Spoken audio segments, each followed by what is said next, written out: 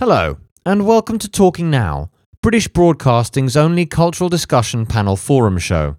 My name's Melvin Shagg, and with me as ever in the studio is leading cultural theorist Victor Hedvacek. Good evening, Melvin. I am contractually obliged to be here. Here at the home of all broadcasting, we've been bitten by a bug, and that bug is the election bug, and we've got a fever from that bug, election fever. As much as we'd like it never to happen again, a general election is on the books.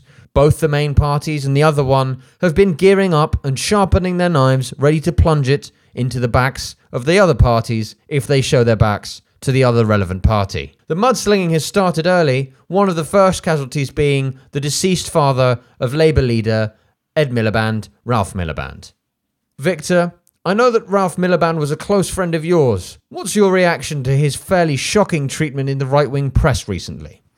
It has been very interesting to me the way the Daily Mail, Daily Express, all the dailies have been talking about Ralph Miliband. Because, I knew him very well, and his real problem, or my real problem with him, rather, was he really didn't hate Britain enough.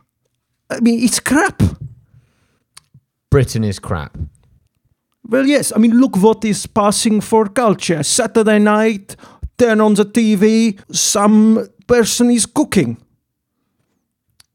Are you referring... Which we have quite a few cookery programs on. Which particular cookery program are you referring to? This is the problem. Great British Bake Off. And you hate the Great British Bake Off?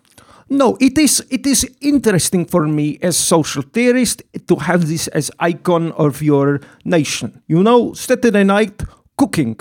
Anybody can cooking, just, what is it? You put a flan in an oven. This is your national pastime now. Put a flan in an oven.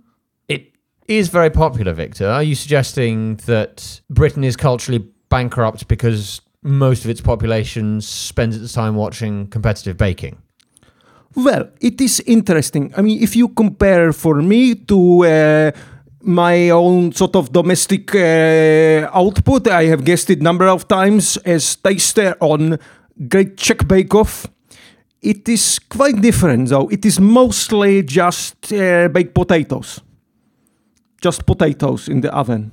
So you've been the judge selecting the best baked potato? Well, it is surprisingly a rich field, you know, what you can push in it. You know, you can push in a tuna or a cheese or a small root vegetable and cram it and then put it back in the oven. It requires a lot of finesse to bake potato, but you feel that that's all Britain has to offer?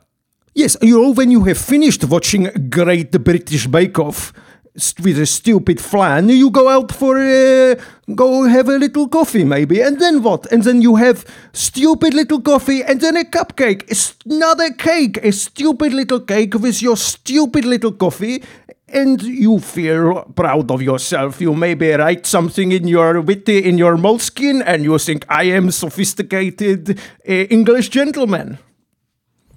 Well, I am a sophisticated English gentleman, and I have a lot of time for what you're saying. Personally, the Great British Bake Off leaves me, at best, ambivalent. I really couldn't care less whether these people could bake. I'm not quite sure why they're on the television. I, for one, had to spend a lot of time being privately educated before I was allowed to work in broadcasting, yet these people, all they've really done is make a shit cake.